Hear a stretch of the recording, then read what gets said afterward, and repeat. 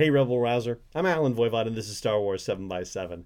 We're at episode number 1682 and today we're going to take a bit of a digression away from the visual dictionary, the complete visual dictionary, and in fact we're probably going to make a hard left away from it in general because as I've been flipping through it, well, I said to you in a previous show about there being, materially not a lot of differences between this and the actual visual dictionary for The Last Jedi and for The Force Awakens and for others.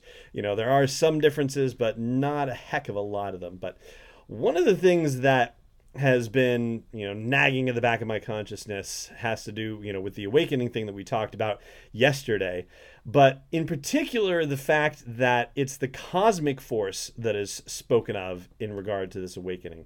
And there's a cosmic force and a living force, and they are talked about in two distinct fashions. In fact, Qui-Gon Jinn is probably the first person who introduced us to the concept of the living force when he told Obi-Wan in The Phantom Menace to, keep his mind on the living force and to, stay in the here and now and in the present moment. And so I feel like it's rather important to discuss this differentiation between the cosmic force and the living force because it also may inform something that rewires the way we talked about the awakening yesterday. So let's get into it. First of all, we need to make the distinction between the cosmic force and the living force. And there are a couple of ways to do it. First of all, we can talk about the living force as being about living creatures. And we can talk about the cosmic force as being about all things, not just living creatures, but actually all things, period, paragraph. So that's one dimension through which you could look at it. Another dimension that you could look at has to do with what Qui-Gon said to Obi-Wan about being in the present moment and the idea that the living force is sort of the representation of the now. Like, think of Eckhart Tolle, who wrote the book The Power of Now and Stillness Speaks and other things, like just the idea that only the present moment exists. Like the past, that was a present moment that is no longer accessible to us. Like all we have access to in our existence is now and now and now and now and now. And that's what the living force is a representation of. Whereas the cosmic force is the entirety of the fabric of space-time. And because of that, when you think about say relativity, for example, and the idea that, maybe past and future and present are all just kind of intermingled as one thing in one way of thinking about, what our real world universe is like, you could essentially equate the cosmic force to that. The idea that, past and present and future, all exist in kind of one mishmash in the cosmic force.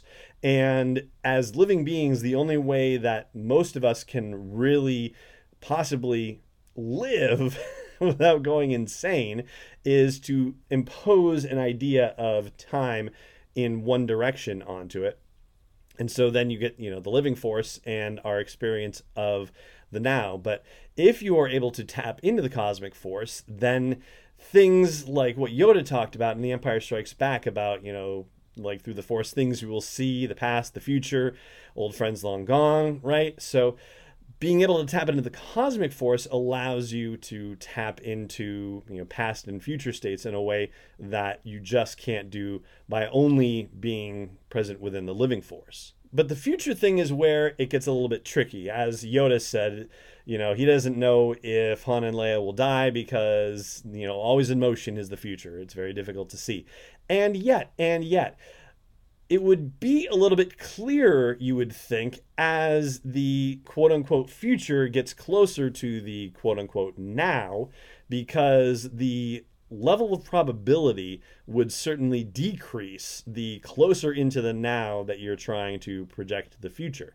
And so, as a result, I think about the Force Awakening and being the cosmic Force Awakening and possibly being triggered by Rey's moment of crisis with, having to survive the First Order attacking and piloting the Millennium Falcon. And, like we talked about yesterday, just in moments of crisis, people being able to access powers within themselves that, would otherwise, be seen as, extraordinary or beyond the scope of what anybody would do, lifting burning cars, that sort of thing.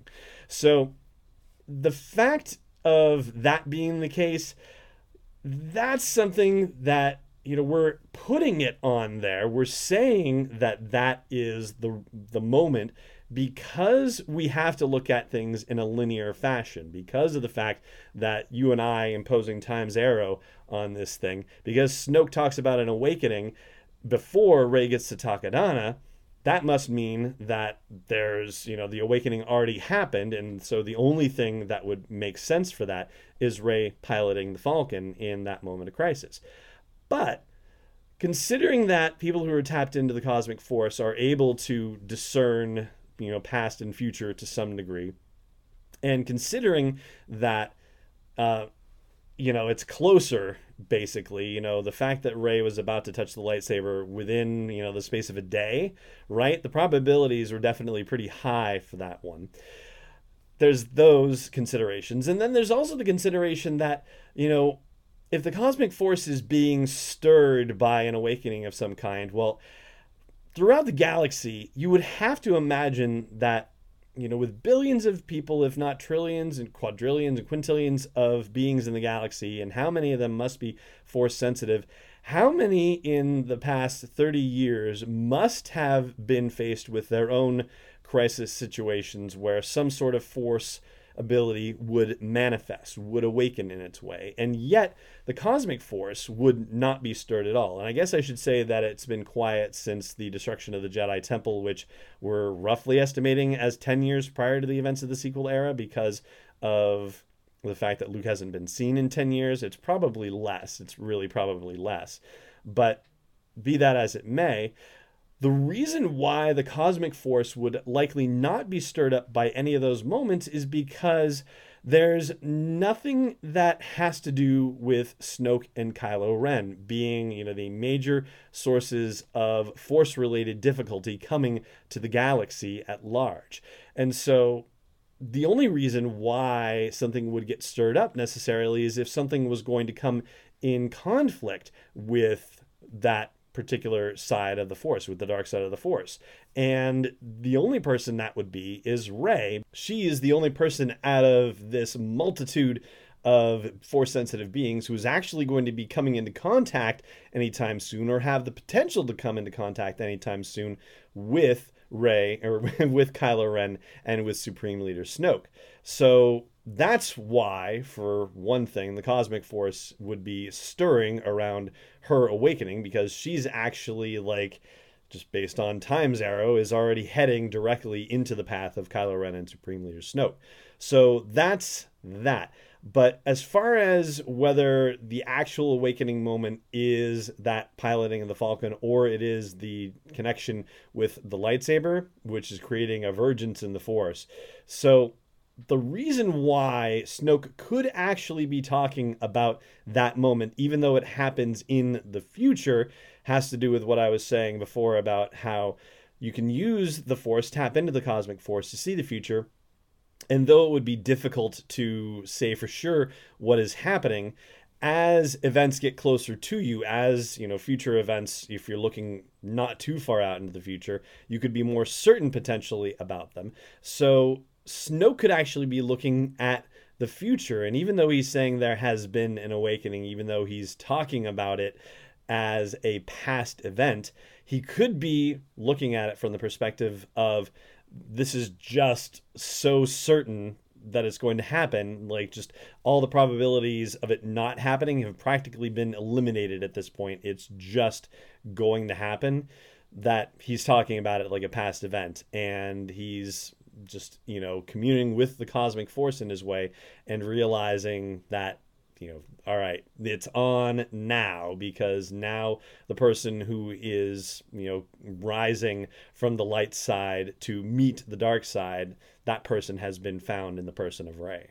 So there you go, a meditation on the cosmic force and the living force, and how it might apply to the awakening in the sequel era. There's one utterly unrelated thing that I want to mention to you in just a moment here. And first, I got to say, hey, I hope you'll subscribe to the show if you're not doing so already, as I always say. And additionally, I hope you'll consider supporting this daily dose of Star Wars joy by joining me at patreon.com/SW7x7. And now for something completely different. There's a gentleman named Ryan Dassing whose voice you've actually heard on the podcast if you've been listening for a while. He interviewed me for the Titans of Star Wars podcasting segment that was running on the Less Than 12 Parsecs podcast, and I had an excerpt of that interview here on our show a while back. So Ryan is hyped for the debut of The Mandalorian, and as part of the run-up to it, he wanted to send his vintage Boba Fett action figure around the world to various Star Wars fans and have that action figure photographed in various locations where, you know, things that are of note and interest wherever they would end up.